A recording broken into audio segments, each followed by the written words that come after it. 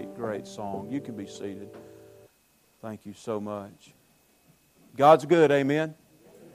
Salvation is a work of grace, isn't it? Isn't it? Amen. It's grace. Think about what Paul said in Ephesians 2. By grace, through faith, it's a gift, not of works, lest any man should boast.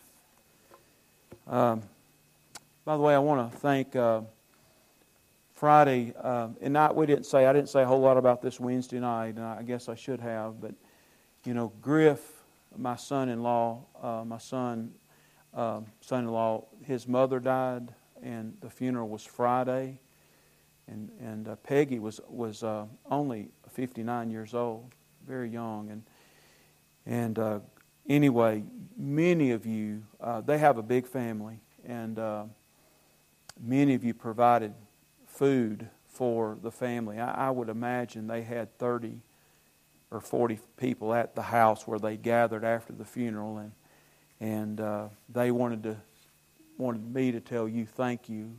There were 2 churches that had gone in together, and they had plenty, and I'm grateful. And you had to do it early, because I know Diane came up here a little after 9 and took the food to the house. Well, anyway, so thank you so much for ministering to the family through that. I know, you're like me. A lot of times you can't. There's not much you can do, but we can serve and meet their needs as far as food is concerned. And I will tell you that Griff, I call him Griff, has really been.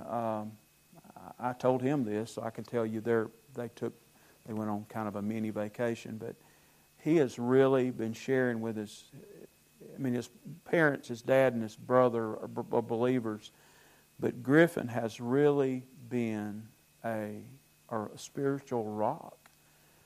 Not that I've been shocked, but I've watched him say and do some things I've never seen him say and do. Maybe because he's around me, I don't know. But he has really been sharing God's truth with his family, and that's been a blessing. But anyway, so just continue to pray for Griff. His brother's name is Graham, and his dad's name is Mike. And so if you'd pray for them.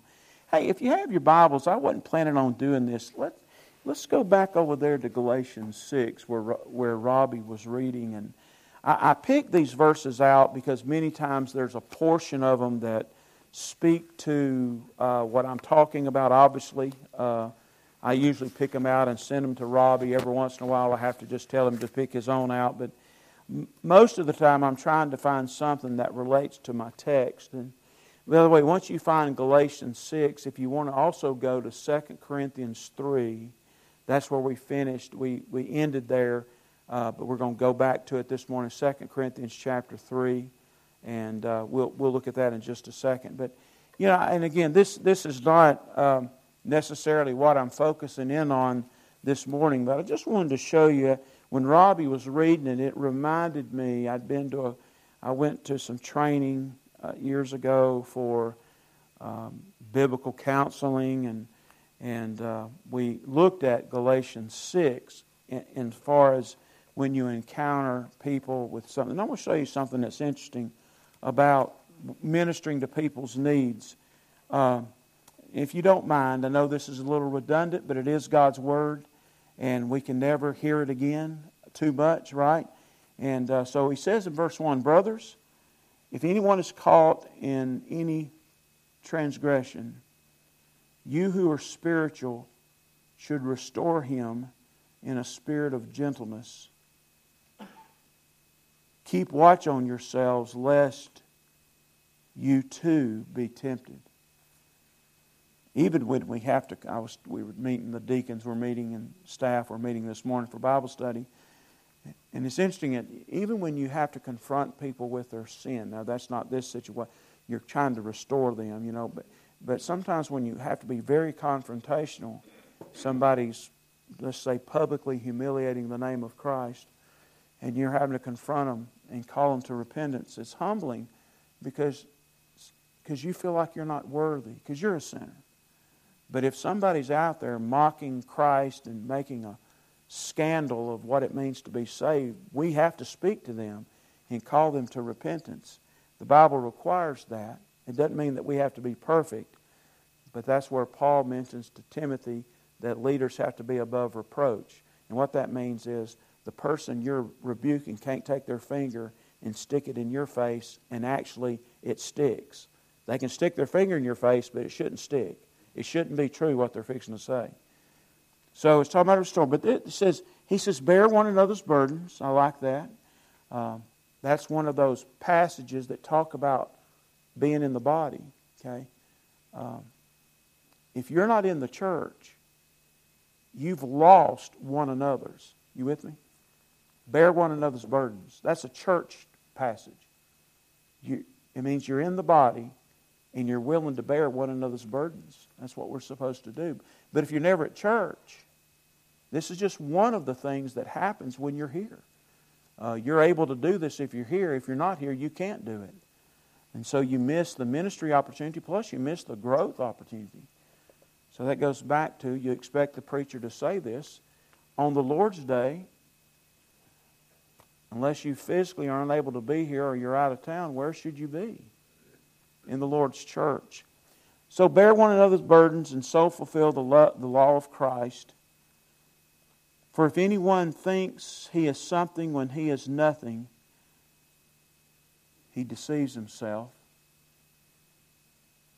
I heard about the preacher that was so proud of his sermon, he thought he preached so good that he went ahead and signed his own Bible.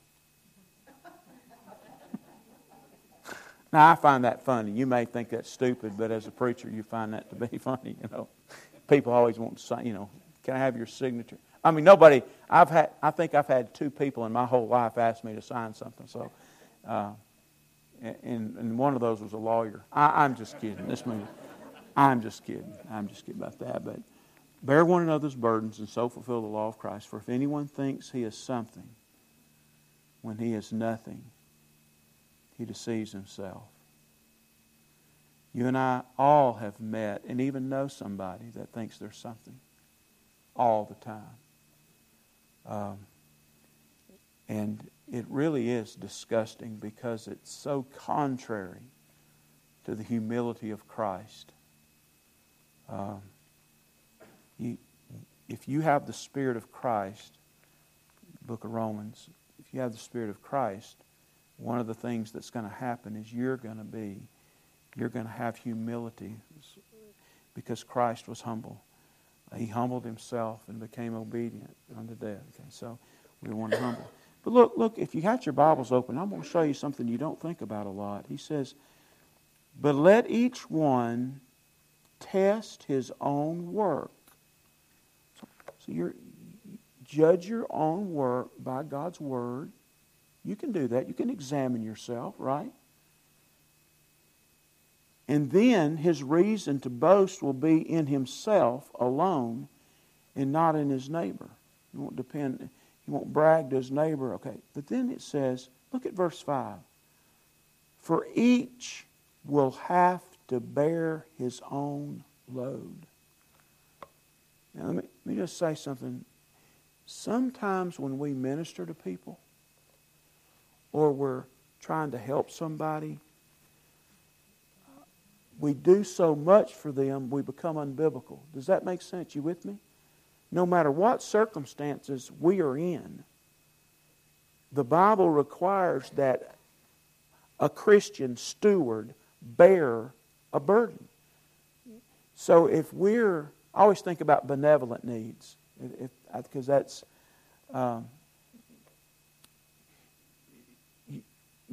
You can do too much for people, and they lose any sense of being responsible for anything. You can do that to your kids.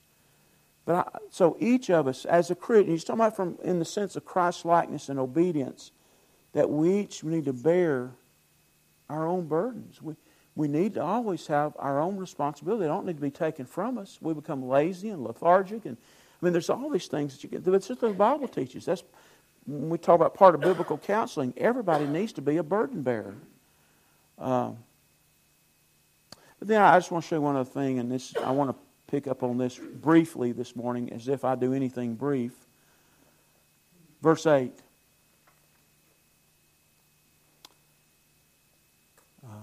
I love verse 7. Do not be deceived. I learned it in New King James, so it says, "Do not be deceived. God is not mocked. For whatever a man sows, that shall he also reap." So, when it comes to sin, you reap what you sow. There were things that, even getting saved at 16, I was saved at 16. There were things I had done as a teenager when I had sown to the flesh, that the moment I got saved, there were still consequences I had to deal with because I'd sown to the flesh, right? And so there were things that I still dealt with. So whatever a man sows, that shall he also reap. And look what he says. The one who sows to his own flesh will from the flesh reap corruption, decay, the early stages of death. So if you sow to your own flesh, and don't be deceived, God's not mocked. There's laws. There's laws. You sow to the flesh, you're going to reap corruption. And so, let me just say this. What's it called? Monkeypox? Am I right? I knew this like 3 or 4 months ago from reading America's Frontline Doctors. From day one, it's been a homosexual issue. But now it's a national, the president made it some kind of, he made some kind of national issue for that, right? Help me. What's the word I'm looking for? Health crisis. Let's thank you, Robbie. A national health crisis. And folks, that is a homosexual issue. Not, I'm not going to get into it from there, but is that not prophetic? Number one, that our own government several years ago legalized the male. We'll move on, but the Male Act legalized it, and the Bible condemns it. And I tell you what, we're going to bear off for a minute here. Go to Luke 17. Go to Matthew, Mark, Luke. Go to Luke 17. And I'm going to have to paraphrase a couple of things. I'm still going to get to 2 Corinthians, but this is God's Word, and it's okay for me to chase a rabbit, as people say, as long as I don't kill it, chase it down and kill it, But look at Luke 17. Look at verse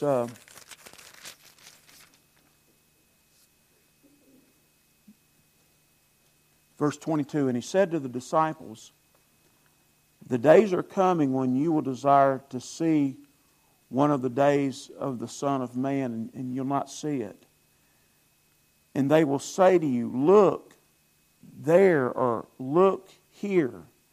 Do not go out or follow them." And see, to me, this is a rapture event. "For as the lightning flashes and lights up the sky from one side to the other, so will the Son of Man be in His day." Now, what's interesting to me about that, and I know you're thinking, he's talking about prophecy again. Well, I am, because of the sign of where we are. But it says, in His day. And also, this lightning, as the lightning flashes across the sky, your ear ought to pick up the hearing of that when it says the sky. Because when Christ takes the church, where will we be gathered? In the sky. So this is why I think it's a reference to the rapture. But we keep reading, okay? "But first, He must suffer many things and be rejected by this generation." Now he's talking about Christ. Before that happens, I've got to die first, okay? And just, look what he says, just as it was in the days of Noah, so will it be in the days of the Son of Man. That day, when he comes back, okay? They were eating. They were eating and drinking and marrying and being given in marriage until the day. There's going to be a day, and it's going to happen so fast like lightning shooting across the sky, but it's going to be undeniable. The dead in Christ will rise first, and those of us that are alive and remain be caught up to meet the Lord in the air. There's a day called the harpazo, or called the rapture. They were eating and drinking and marrying and being given in marriage until the day when Noah entered the ark and the flood came and destroyed everybody. Likewise, just as it was in the days of Lot,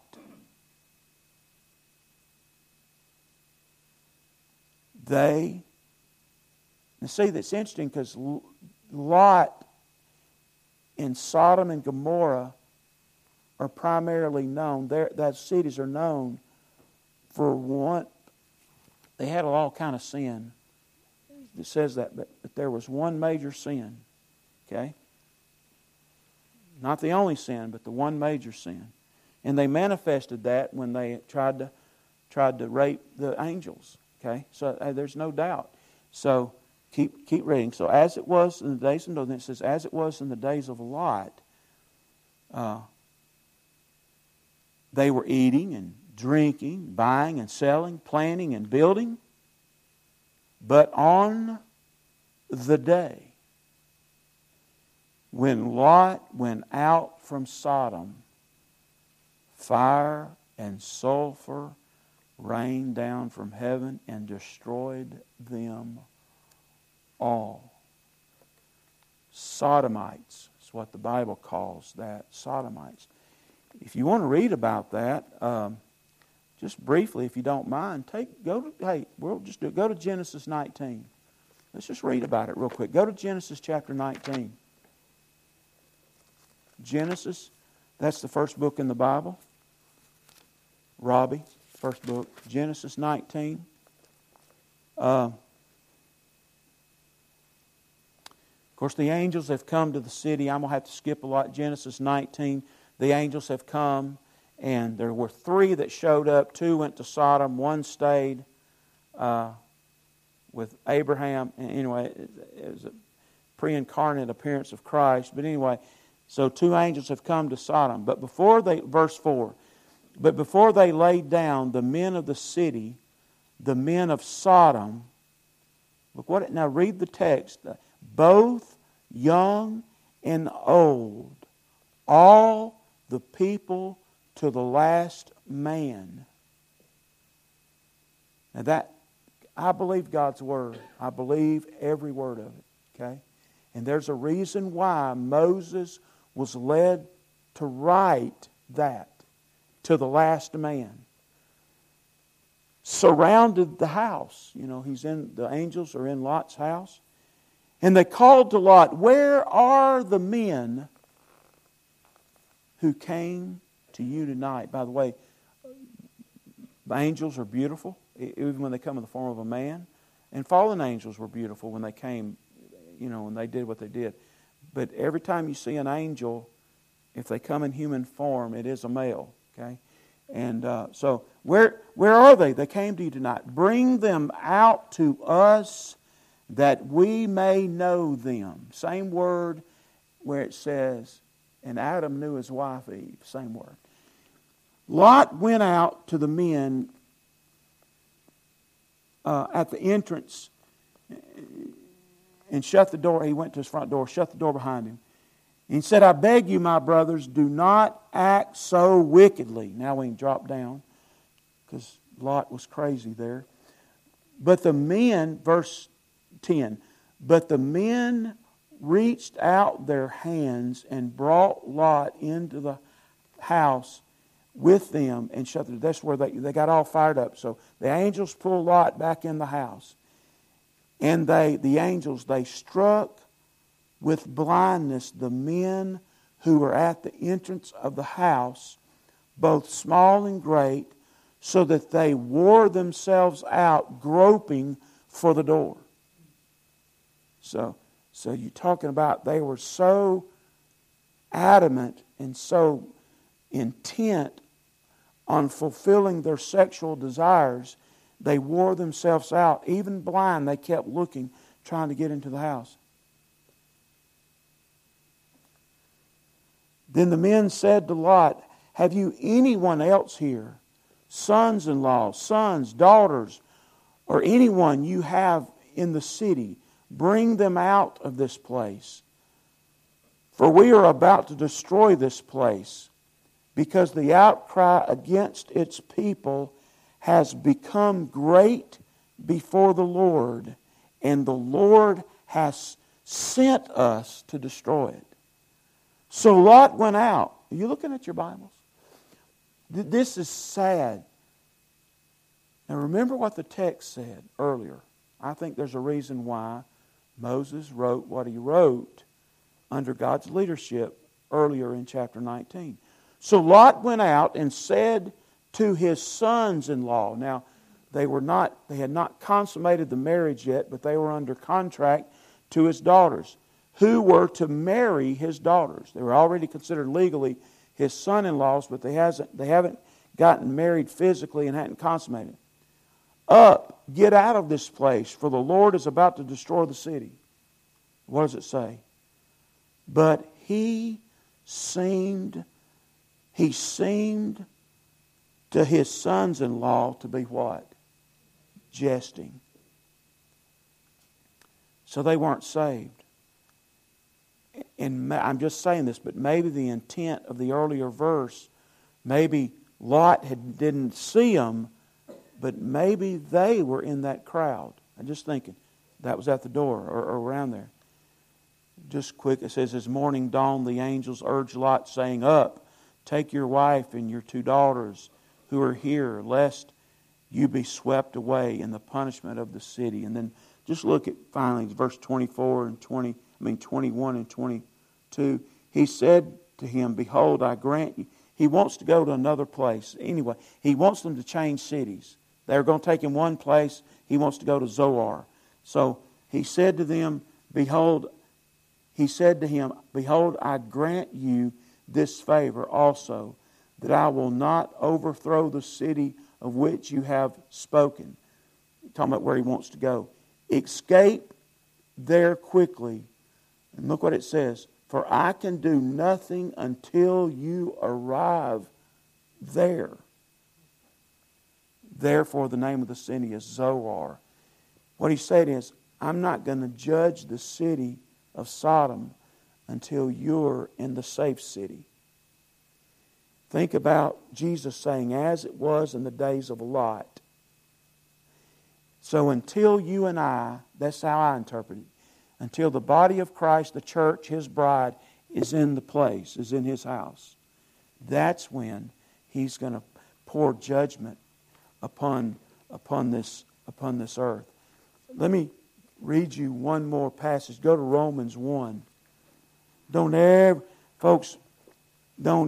ever, this matters. It matters. When this type of sin becomes commonplace in a nation, you are on the cusp of collapse.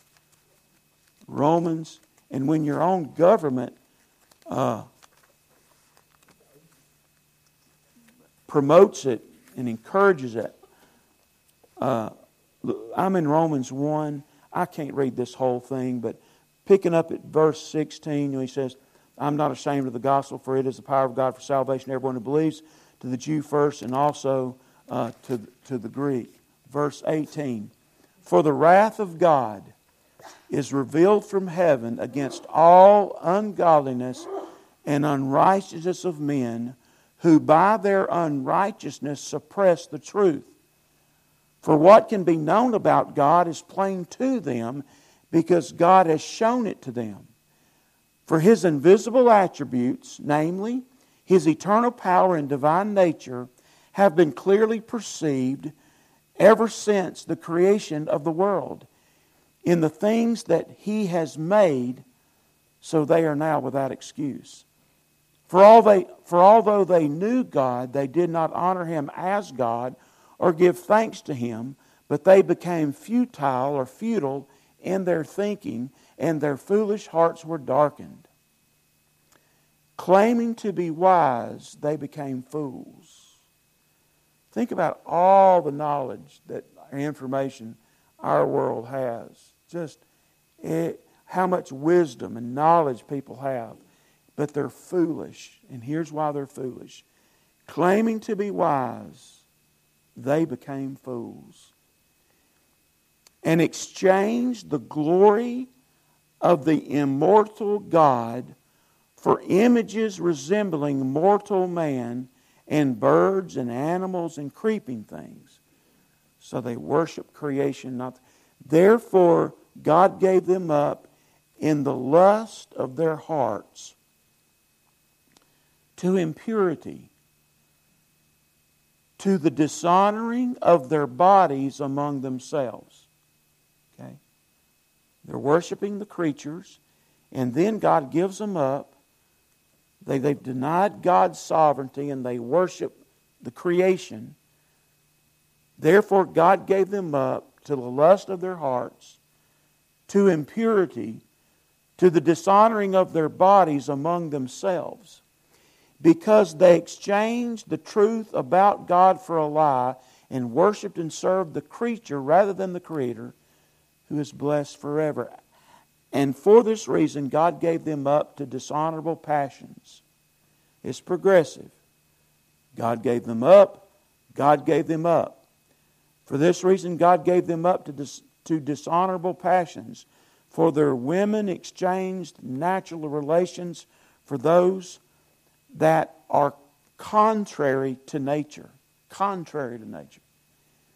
And the men likewise gave up natural relations with women and were consumed with passion for one another, men committing shameless acts with men and receiving. Do not be deceived. God is not mocked. For whatever a man sows, that shall he also reap. Now don't go leave here and say that verse only applies to homosexuals. But I'm saying it does apply to homosexuals, but it applies to all other sins of the flesh. Whatever a man sows, you sow to the flesh, you're going to reap what? Corruption. So look what it says about this particular sin. Men committing shameless acts with men and receiving in themselves the due penalty for their error.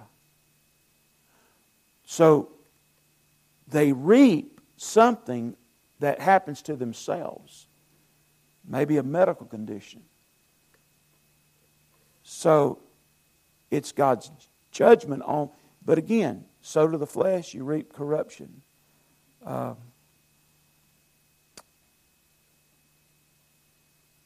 Since we're here, go to 2 Peter. Go to 2. We just might as well nail all this. 2 Peter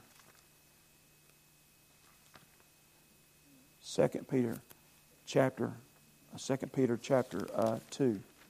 2 Peter. If you're interested, I mean you can find this and listen to this later, but these are verses you need to know about, okay? To when people want to say that this is no big deal, leave them alone. I heard a local radio personality other day. I don't listen to this all the time, but it was an afternoon personality on the radio, and she said something about something that's so contrary to the Bible. I told Diane I'm not going to listen to her anymore. I just claiming to be wise, they became fools. It's just foolish what she said, according to the Bible. Now everybody else thought she was cool, but politically correct is what she was. But it's just absolutely wrong. I'm sorry. I'm in 2 Peter 2. Well, let's just read the whole thing, verse 1. It says, "But false prophets also arose among the people, just as there will be false teachers among you, who will secretly bring in destructive heresies, even denying the master who bought them, bringing upon themselves swift destruction. And many will follow their sensuality, and because of them the way of the truth will be blasphemed." So this perversion, Peter is saying, is in the church. People claiming the name of Christ, okay? And in their greed, they will exploit you with false words. I'm talking about false preachers. Their condemnation from long ago is not idle, and their destruction is not asleep. I'm saying, as Paul said to the Romans, they're storing up wrath for the day of judgment. For if God did not spare angels when they sinned, but cast them into hell. You remember the angels that did the dastardly deed of Genesis 6? Those angels that fell and had relations with human women. God bound them up. So it says, for if God did not spare angels when they sinned, but He cast them into hell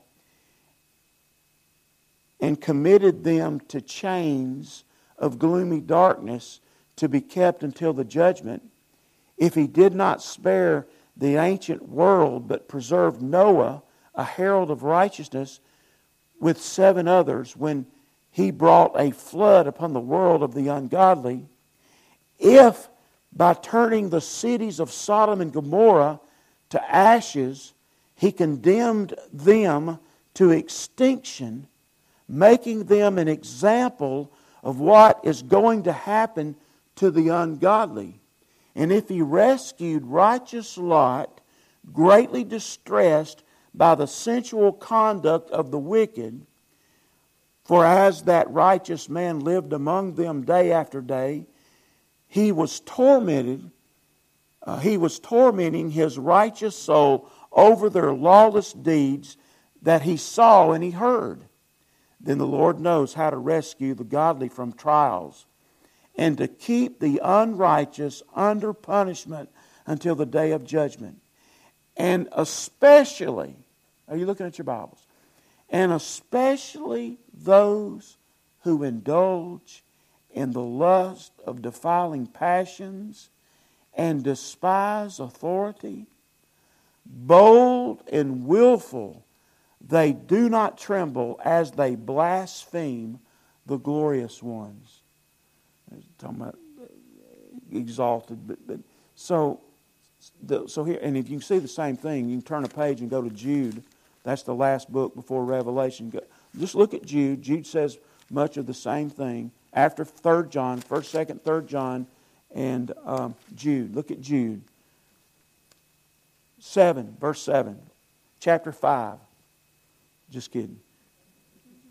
Just as Sodom and Gomorrah and the surrounding cities, which likewise indulged in sexual immorality and pursued unnatural desire, serve as an example by undergoing a punishment of eternal fire. It's interesting. An example. The fire and brimstone that fell on Sodom and Gomorrah, that wasn't eternal fire. But it was an example of eternal fire. Those same words of brimstone and fire are in the book of Revelation. Part of God's judgment. It says, yet in like manner, these people also, relying on their dreams, defile the flesh, reject authority, and blaspheme the glorious ones. They're somehow blaspheming the righteous heavenly beings kind of thing. He says the same thing. But verse 7 was the key. I just wanted you to see that it's prophetic. Whether it's in America or somewhere else in the world, whatever you want to call it, monkeypox or whatever, it's a sign of the end of the age. And the fact that we normalize, not me and you, but our government and our culture in general normalizes it is a very scary issue. Now we can go to 2 Corinthians, okay? I know I'm out of time. I don't have a clock up here, but I know I'm out of time. What time is it, by the way? Okay. Go to 2 Corinthians. I'll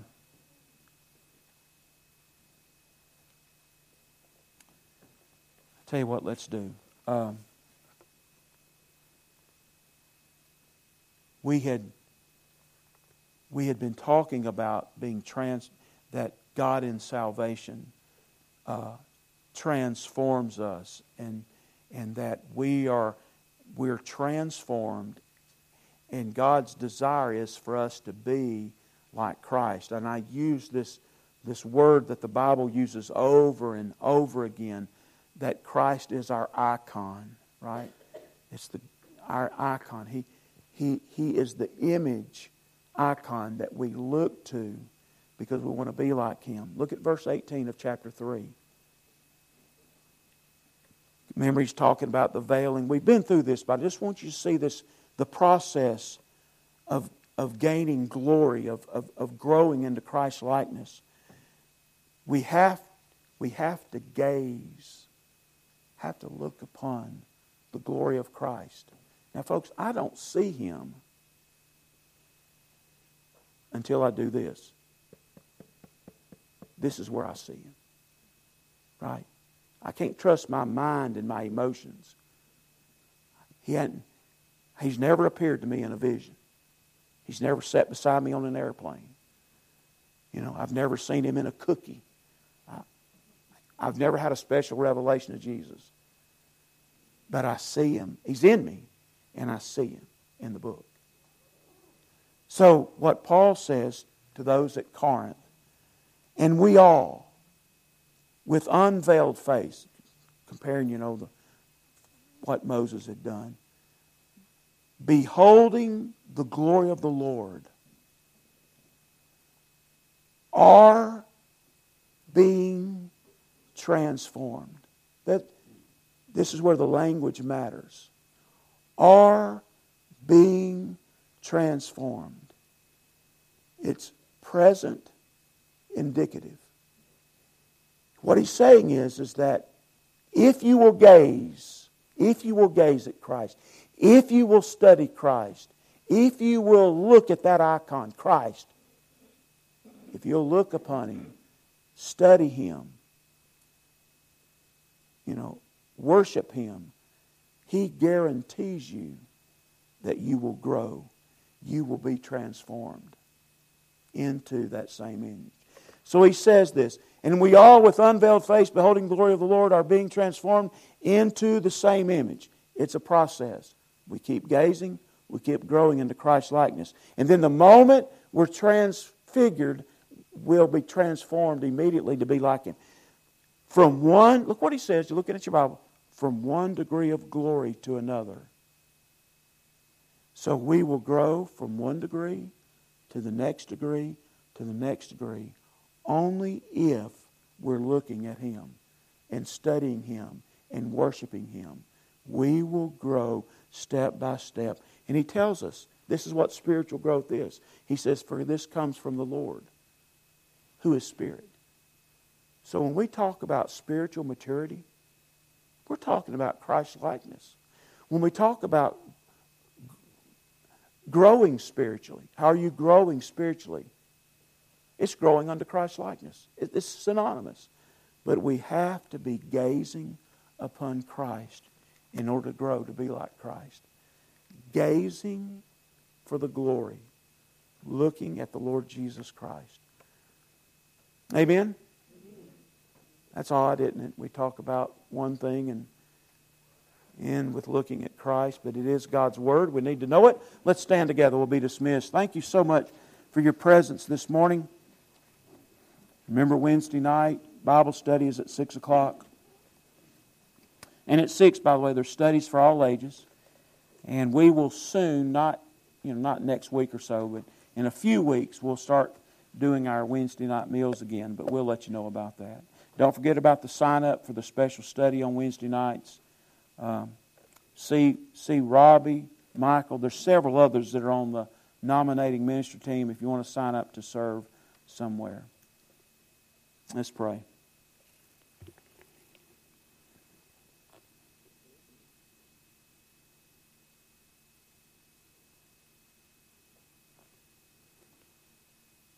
Father, I believe what Christ says. I believe what the Apostle Paul says. I believe what Peter says. And those things being true, we are living in the days of Lot. And Lord, that makes me realize that your return could be very, very soon. Father, help me to live as if you're coming this afternoon. Father, help me, help my people, help this church, help us to be so attached to Jesus that this world means nothing. Father, help us pursue Christ-likeness. God, help us to do what Jesus says and the Word says. Help us to be obedient to your Word. Lord, this morning we leave knowing that